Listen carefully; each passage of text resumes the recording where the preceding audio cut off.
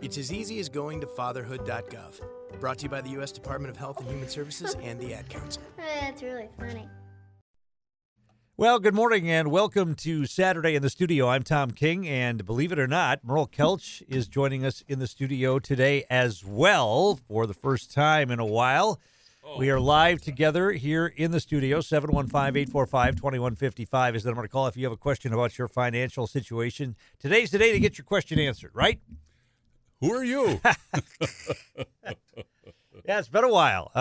It has. We have, I think we had 6 weeks of in-camper or gone weekends. It is really nice to be home. It just really is nice to be home. So, yeah, so it's been Well, great. I've been on vacation for a few days, so I've been totally out of the loop. I haven't really followed much of what's been going on, so you're going to have to carry us today and tell me what your clients Let's are. just start playing music now. Should we do that? Okay, yeah.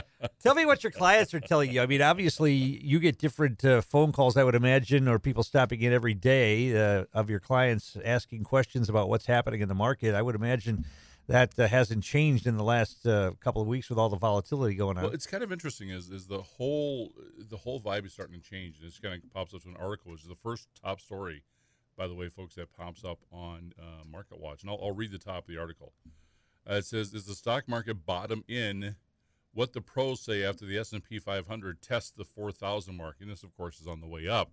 And so, without getting into this article, that just kind of says the questions we're getting from clients and comments and phone calls coming in is that people saying, well, I think it's now time to invest because people are feeling, sensing, reading that the bottom is here and maybe inflation is coming at bay. And so we've been just enormously busy in the office, and we've been enormously busy not only buying by request, but getting portfolios set for growth over the course of the next 2 or 3 years, and people retiring. And so we've just been enormously busy, not because of fear, but because of the optimism what's coming up into the future. And so it's been refreshing for a long time. Last night, Tom, I actually had a dream that I was out with some of my buddies, and I'm sitting there, and they're all bringing me their statements to read the statements and tell them what's going on with their investment portfolios. It's bad when you're dreaming about this stuff. Yeah, that is bad. And, I thought when I opened up my my statement for the last quarter, I thought I was having a nightmare. Yeah, I told you, don't do that till the end of September. Yeah, it was pretty bad. So when people are saying, I think it's time to invest at this point in time because the bottom is here, where are you looking to invest then at this point? Just particular companies that are down? And then when you look at a company that's down and you think that it's going to start going up, what are the signs you look for that say that a particular stock or a particular fund is going to start moving up? I love you always ask questions that are 4 questions in a row. Well, good. That'll kill about 20 minutes. Yeah. So, I mean, another article that pops up, and I'm using this as the headway, so it's not my opinion, but others that look at it too. Isabel Wang has an article out here that says it's time to overweight in small caps. They've come very close to the pricing in recession, and she's from RBC Capital. So that being said, when you look at a portfolio that we want to get together for a person and we want to get it set up for the next 2 and 3 years, we want to make sure that's diversified. So when you're coming out of a recession, and by the way, we're not in a recession, but the stock market certainly has slowed. If you haven't seen that, and you're listening to this program, well, there's something wrong. Maybe you're hiding under a rock or something. So the market's down. So that when you start going forward, you have to make sure your portfolio is diversified. For example, about maybe fall of last year or so, we brought some accounts into our portfolios, and they were doing okay. And we knew that we're going to have to get them re-diversified and spread out the way they're supposed to be. And then, of course, everything came down, of course, in the last 6 months. So with that now, we look at the portfolio and say, okay, you're really overweighted in this area. We need to get you re-diversified and spread out. In some of the parts that they're missing, like this article is talking about, is small caps. Now, do you take your whole portfolio and put in small caps? No. I mean, that's goofy to do that. But you want to make sure you have some of those components in there if you're diversifying your portfolio for the next number of years going forward. And so these are some of the things we're looking at now with clients that are coming in. Not only that, but some clients, their portfolios were just so beat up in the last 6 months. They're questioning whether or not in the right place and saying, is this where I need to be? Do I need to be somewhere else? And it's kind of a good time for a tune-up as we start going up with the marketplace. What's the definition, and this is a simple question for people listening to the show, but maybe someone who doesn't really know, what's the definition of a small cap compared to a mid cap and a large cap? Well, a small cap are companies that are about, in today's dollars, about $5 billion to maybe 7 or 8 billion in size. Yes, that's a small cap today. Mid cap probably goes up to about 35 to 40, and of course you have the big mega caps that are your, General Motors and Apples and Microsoft and that kind of stuff. So a small cap company, those are the ones that drive a lot of return, but they also drive a lot of volatility. Smaller, more risk, both up and down. And so in a portfolio for many people, and again, I'm not judging and talk to your financial professional folks, but for many people, small caps usually want to limit to about 10% or so, just because they can be that volatile. When they go up, they'll add to your bottom line really quickly because they'll go up really quick in many instances.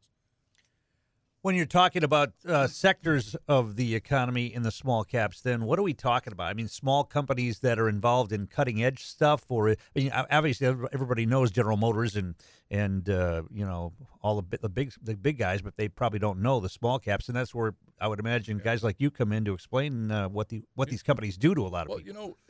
Every company started as a small cap company, all of them. Microsoft at one point in time was a small cap. Upstart, of course, Apple was. I mean, you look at all those; they all became big because of the business that they do. But you have to. The small cap are always the ones you have to look at their business model. Is it a price or is it a product? Is it something that we're going to use? And that's one of the biggest gauges I use from a portfolio standpoint.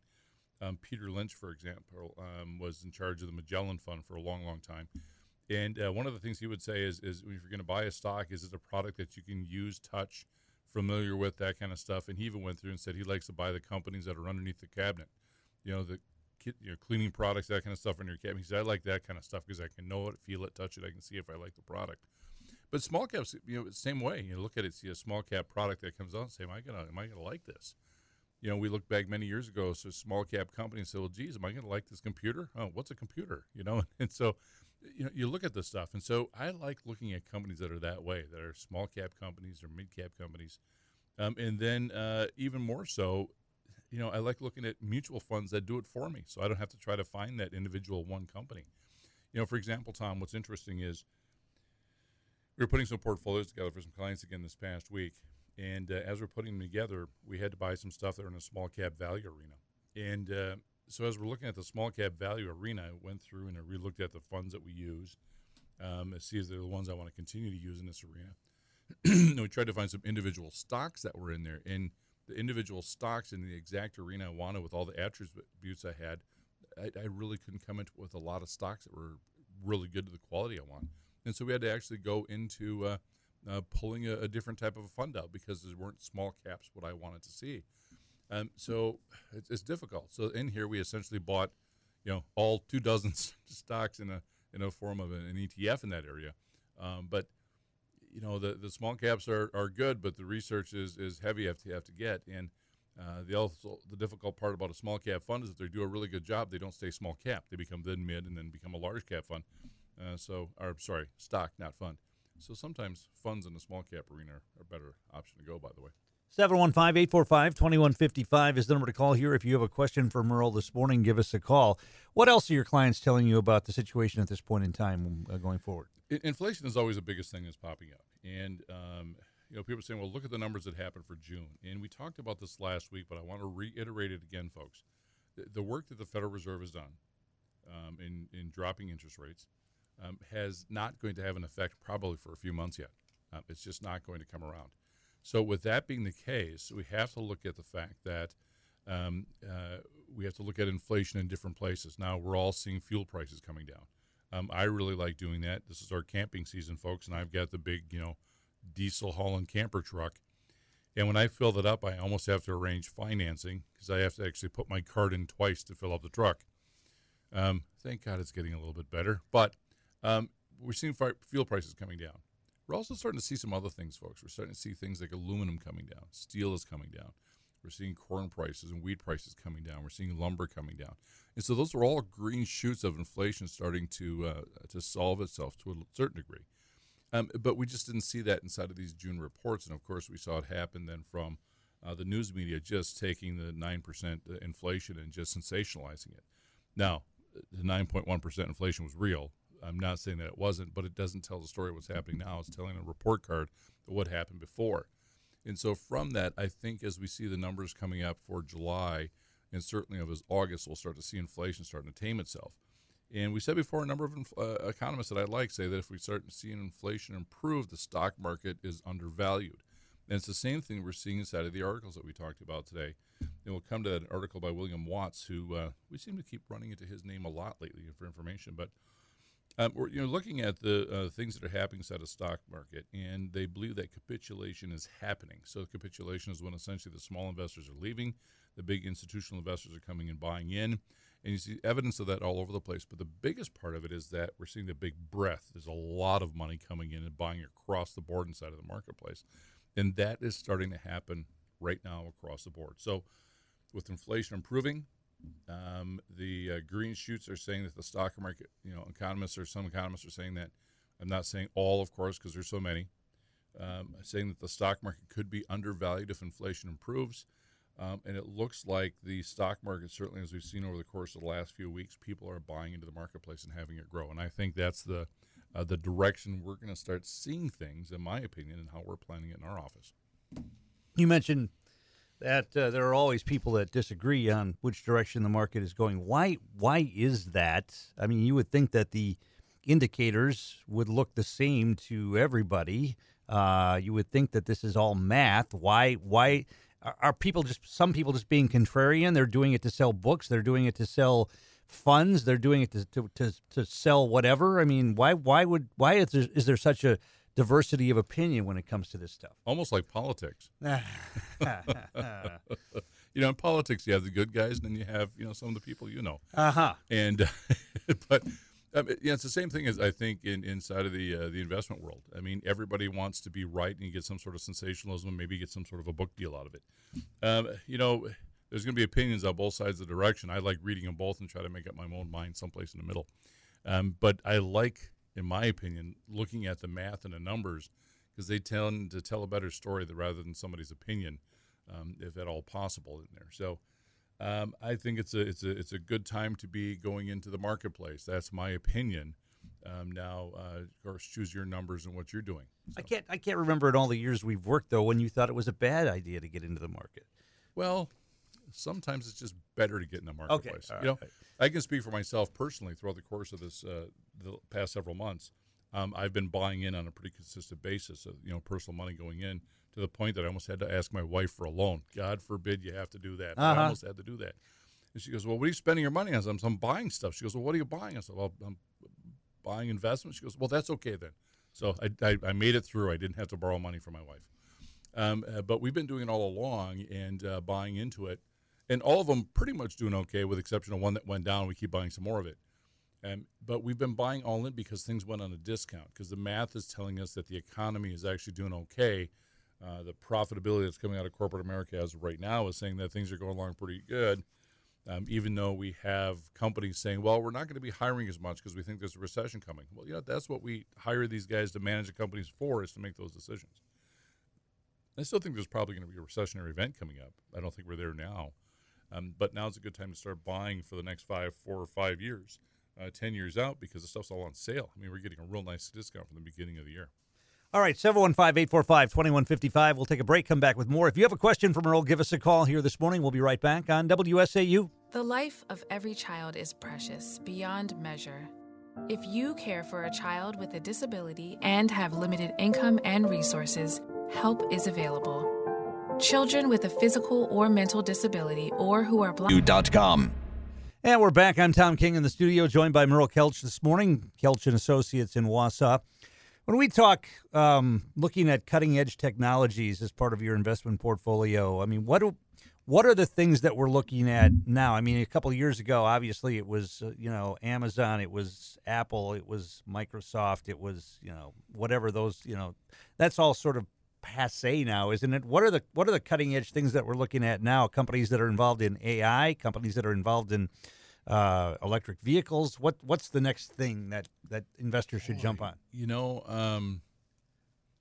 My opinion is quantum computing. I think that's and we don't have it yet. And folks, it's essentially, and frighteningly, I have to say, is where we're getting the computer to function with the speed and the math of the human mind. And so that's the biggest thing of all this AI and quantum computing comes out. And I've read articles that said whoever cracks quantum computing is going to end up owning the computer world because everything else is going to go with it. Now, along with that, you then have Stephen Hawking, who said that artificial intelligence is going to be the thing that's going to take down humankind. And I keep thinking about the Terminator. So who knows what's going to happen with that? But quantum computing too. I mean, the Chinese are heavily involved in going after that as well. Everybody is. I mean, all the big countries, everybody else is trying to get it set up so that they're hitting up the quantum computing.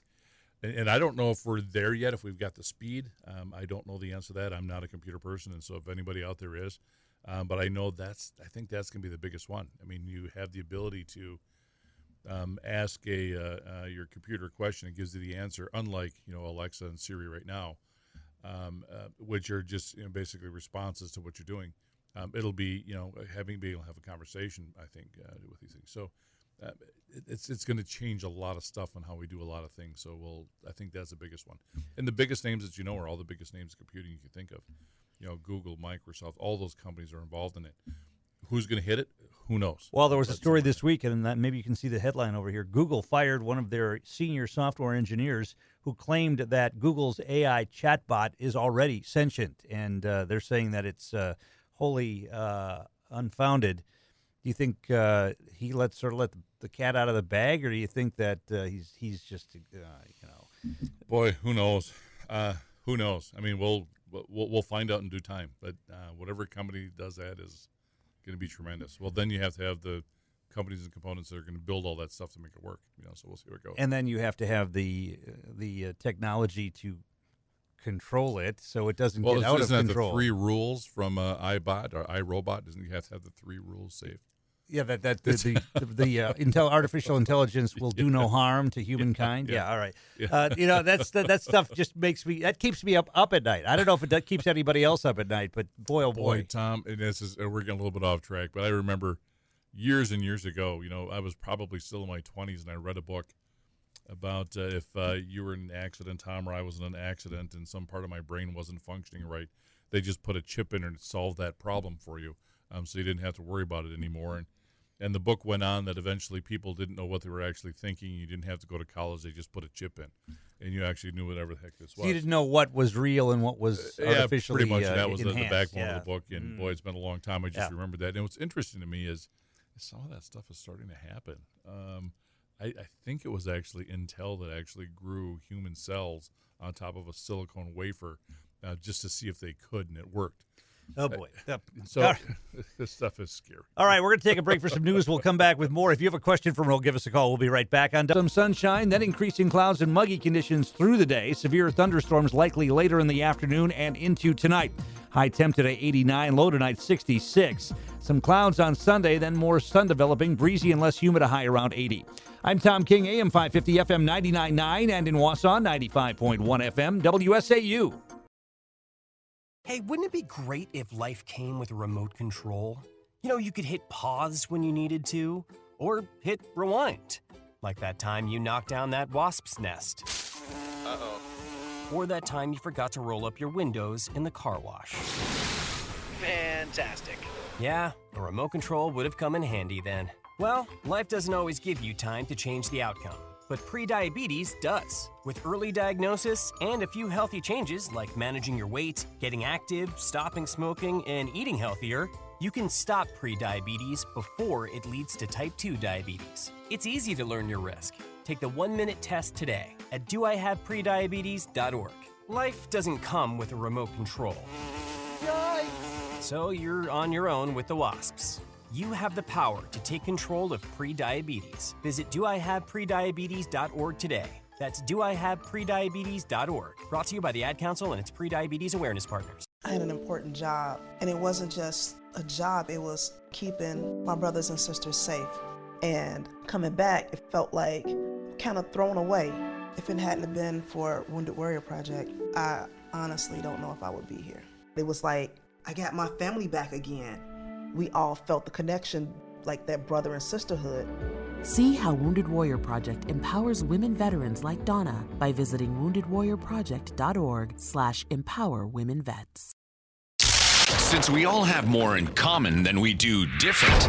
Absolutely. There is one common denominator. It's the common sense way to go. There's still a place that doesn't want to divide. I agree with everything you're saying. I often disagree. But you need to look at both sides of the spectrum. I completely agree. We're not talking about compromise. We're talking about common ground here. And everyone is welcome to join us. The few people that have some common sense. Exactly. That's how I like them. News Talk WSAU. And we're back here in the studio. I'm Tom King, Merle Kelch, Kelch & Associates in Wausau, joining us, taking your financial questions. Give us a call right now, 715-845-2155 is the number to call. What else is on your radar this morning? I want to chat a little bit about M2 Money Supply. And this comes from an article that comes out by Brian Westbury in First Trust. And he made a case in the article this morning that... First of all, I just tell people what M1 Money Supply is. Well, M1 is just before M2. I got M2 is the most important one. I see. Okay. And, Tom, you're going to like this because Milton Friedman said if you want to follow inflation, you have to follow the M2 Money Supply. Got it? Got it. No.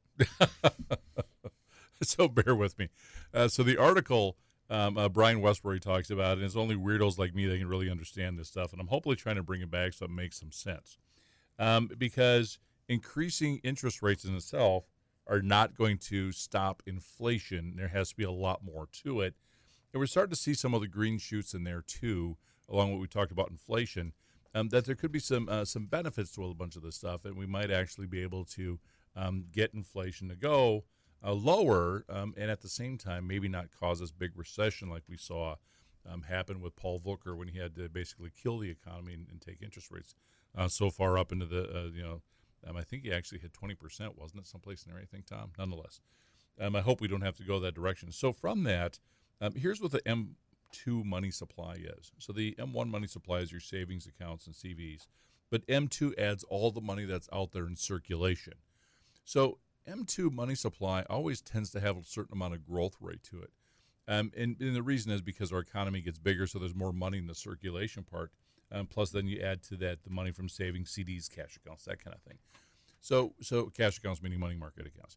So we put that stuff together. If we take a look at what the chart is, and this chart comes from the St. Louis Fed that I'm looking at, folks, it was going along at a pretty consistent rate over years and years and years. And, of course, then the pandemic happens, and because of all the stimulation of cash that came from the government into you and I as taxpayers, and I understand the reasoning why, but what it did is it took the money supply, and it literally almost went straight up in 2020, straight north, and immediately started causing some problems because now we had way too much cash, and we weren't spending it on anything because we were all essentially sending it home. So with that, then, the problem is it creates now inflation in the classic sense of too much cash chasing too few goods. And we, of course, had all the supply lines were also bogged down. So it created this big inflationary event. So increasing interest rates will help slow the economy to a certain degree. But, folks, we have to start getting rid of some of that M2 money. We have to start soaking up the cash someplace inside of the economy and the system. And I just looked at the Federal Reserve right now, looking at their website, and it appears as though the Federal Reserves are actually coming down, which means we're holding less and less of a balance sheet from the Federal Reserve by letting some of the bond mature, as it appears. And that, too, is starting to soak some of it up. But also, we're seeing the Federal Reserve starting to increase reserves at the bank. What that means is that the banks have a little bit less borrowing power, and it's starting to tighten up that money supply in other areas. And I think as long as we have the ability to continue to do that, we continue to keep working on inflation from a federal level and not just with interest rates, which will work, but not in its entirety get rid of inflation. All right, we've got a couple of phone calls here lined up. Let's go to the phone this morning. Good morning. Who are we talking to? We're talking to Bill. Hey, go ahead. You're on with Merle. Go ahead. Morning, Bill. Merle, I got just a question. Yeah. Why is this back feeding? No, let me try that. Go ahead. Hello? Yeah, go ahead. Better.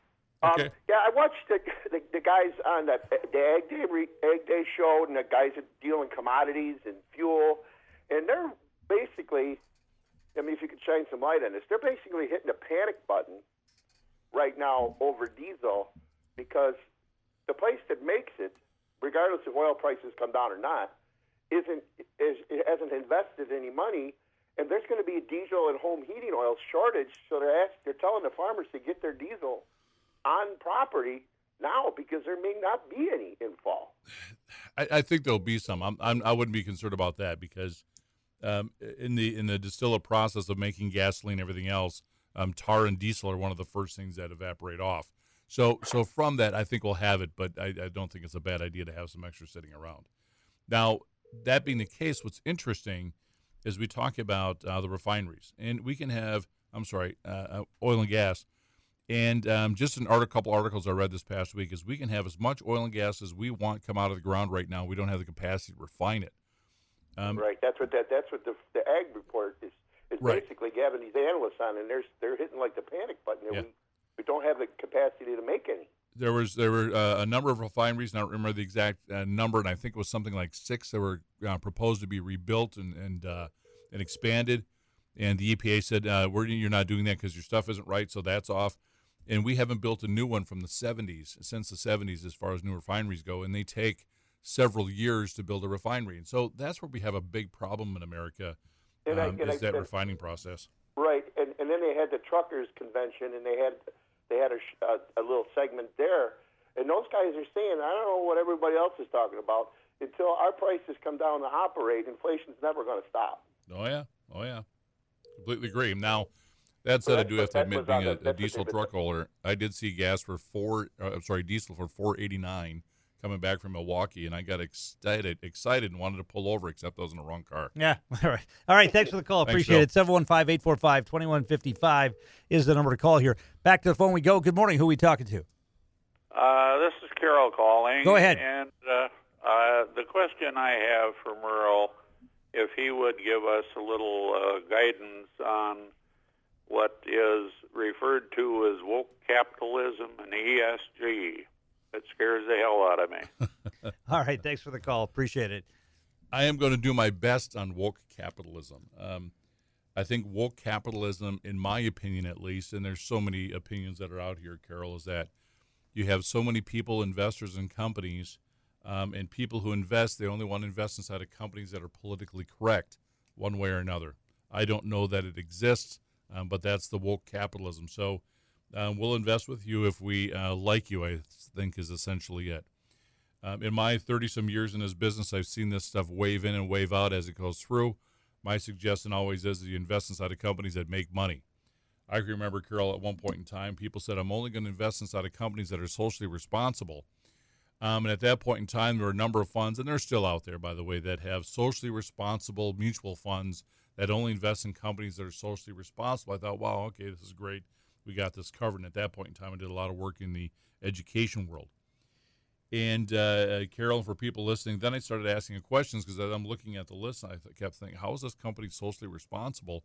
And it's just that everybody has their own definition of it. Well, yeah, so, I mean, there are more and more companies that realize that they can make money by being socially responsible. And when a capitalist decides he can make money doing something, they'll do it. But remember, and you know, what's the term woke just annoys the crap out of me. Oh, but yeah. What's wrong with wanting to invest your money in a place that's going to, do the right thing when it comes to some of these issues? And what's wrong with investing your money inside of a company that actually makes profit?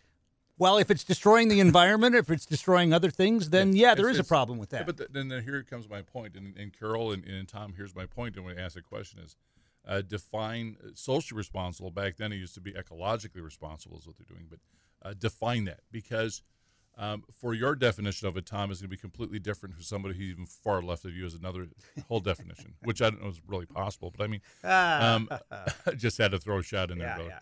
But I mean, so the definition of it is so terrible. And some people said, I only want to invest in companies that don't destroy the ecology. Great. Does that mean they're not using plastic? I mean, so you can take it to the most minute level. It doesn't make any sense. And eventually that fad tends to fade out. And people just start looking for companies that make money once again. And so I always tell people, if you're trying to be the woke investment and woke capitalism, that whole bit, it's going to fade out in time. You just used that just to annoy me again, didn't you? Oh, I didn't annoy you. It was a description. All right. We're going to take a break here. We'll come back with more. If you have a question for Earl, give us a call. We'll be right back on Double. Putting it in the pockets of our citizens. With you wherever you go. From WSAU and WSAU.com.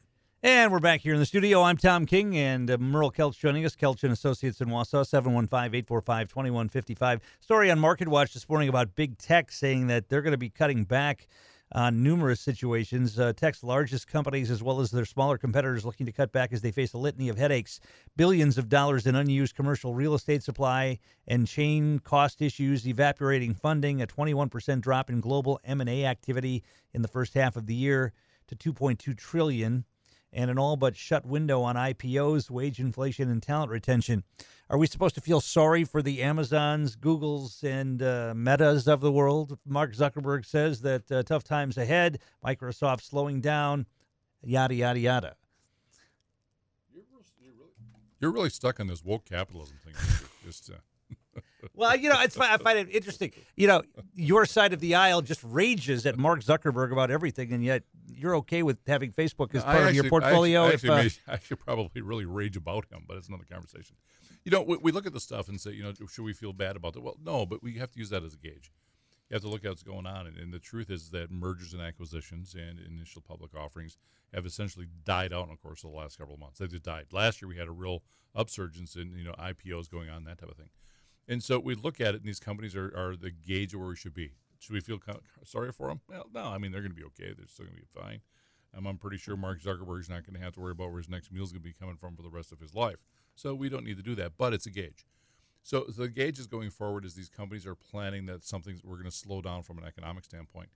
Hopefully they're wrong, but I think they're probably right. If I had to guess, I'm thinking sometime next year we should probably slow down from a recessionary standpoint. And all of this still, folks, really, in my opinion, is that we're still having the great reset that's still happening from shutting the economy off. Shutting the economy off and making people stay home is just having a dramatic effect here in the U.S.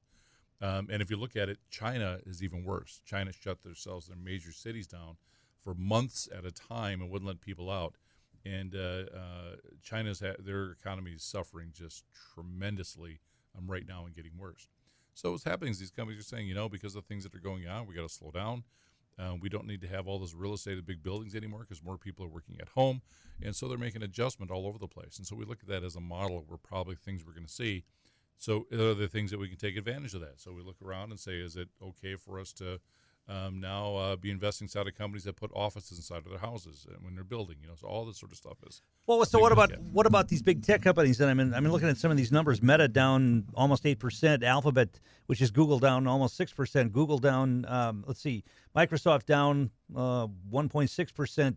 Amazon down 1.7%, Netflix down 1.5%, Snap down 39.8%. Mm-hmm. So what do you do in a situation like this? Do you believe that they're going to go lower and become even more on sale, or is this now a time to maybe buy into some of these companies? Snap maybe, but the rest of them, we take a look at their profit. What happens in the day we don't care about, But Snap is down because it had a problem with revenue misses, the ability to generate advertising, usership, and that whole bit. So Snap, I don't know that it's on its ropes, but I'd look around. It looks like there's something wrong inside of the company.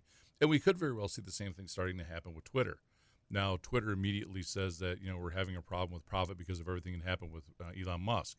And I disagree with that. I think Twitter is having a problem before Elon Musk. So with it, we could look at it and say, now is this the change? Are they going the way of MySpace, if you remember years ago? Are those companies going that direction? Is social media changing? So all those types of questions pop up. The stories that have come out about Twitter about so many, fake accounts, so many bots, so many, people that are using Twitter in nefarious ways. When does that little flood of information become a tsunami that buries a company when you're talking about negative stuff like that? Well, the thing is that, how many are bots on Twitter? I mean, that's been a thing that Elon Musk has been saying all along. And I'm not on Twitter. I don't care whether it survives or passes away. I don't have any opinion. But, Elon Musk has said, I think your number is wrong from our, test data that we're doing. Your numbers are a lot higher. Well, if I'm an investor and I want to invest inside of Twitter, I want to know how many people do they have that can generate revenue by looking at this. So if Twitter continues to say we keep having new subscribers to this, it's going fantastic, our numbers are going great, but when a great deal of those new subscribers and numbers are all artificial bots, now it affects the advertising. And what do I want to do from an investor standpoint? And that's the biggest thing about this, is that, are those real people or not real people? Are they artificial intelligence side of Twitter? Because as an investor, if I'm going to invest in that company, I want to know that information, as does Musk. And herein we lie with the court battles coming up. Was it next month? I think it is, isn't it? Yeah, something like that. Yeah. Yeah. So we'll see what happens. But what I thought was interesting is that they didn't want to provide the data in a meaningful way to Musk, but now they're going to have to provide it to the court, and so it's still going to come out how many people were bots or not bots or real or unreal at that company. All right, what should investors look for in the coming week that this information that's going to be released? I know it's earnings season, and is there any other big news that's going to be coming out in the next week? Nothing new to me that's going to be crazy. I would start looking at what the PMI numbers are going to be. I'm sorry, I have to back up. Purchasing Managers Index, as well as the Institute for Supply Side Management. Look at their numbers.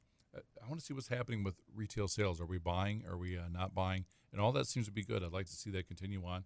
And the biggest thing is inflation, which is going to come out in about 2 weeks. Those are the things we want to see happen. But from that, folks, be diligent, watch around. Don't look at the news media. It's going to drive you crazy.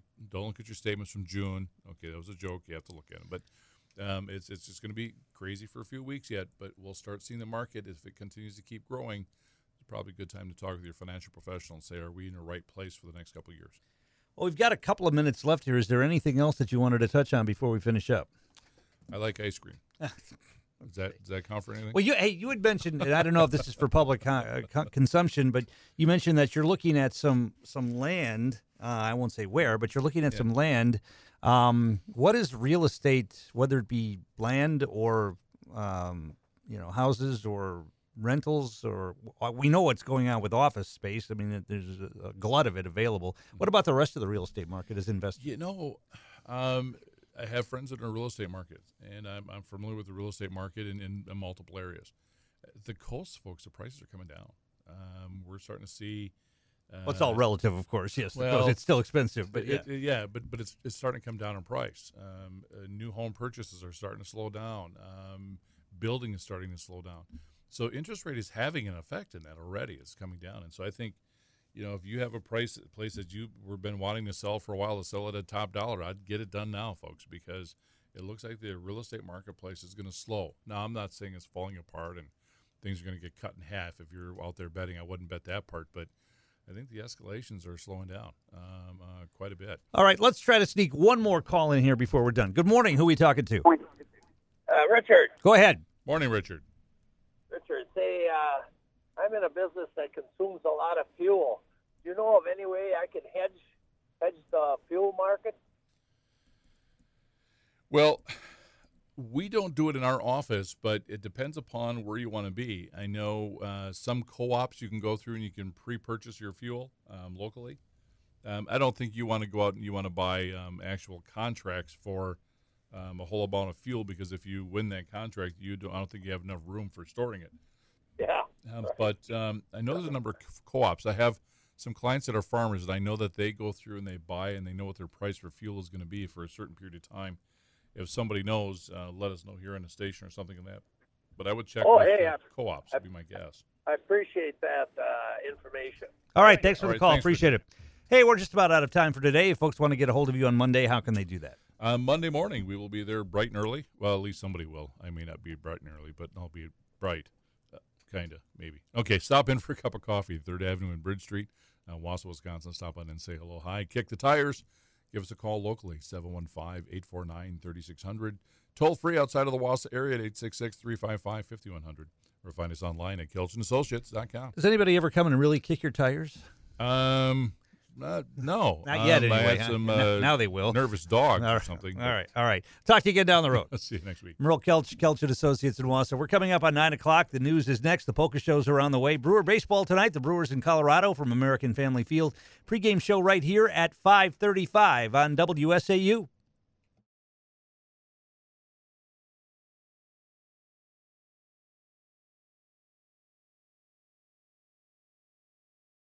While serving in Vietnam,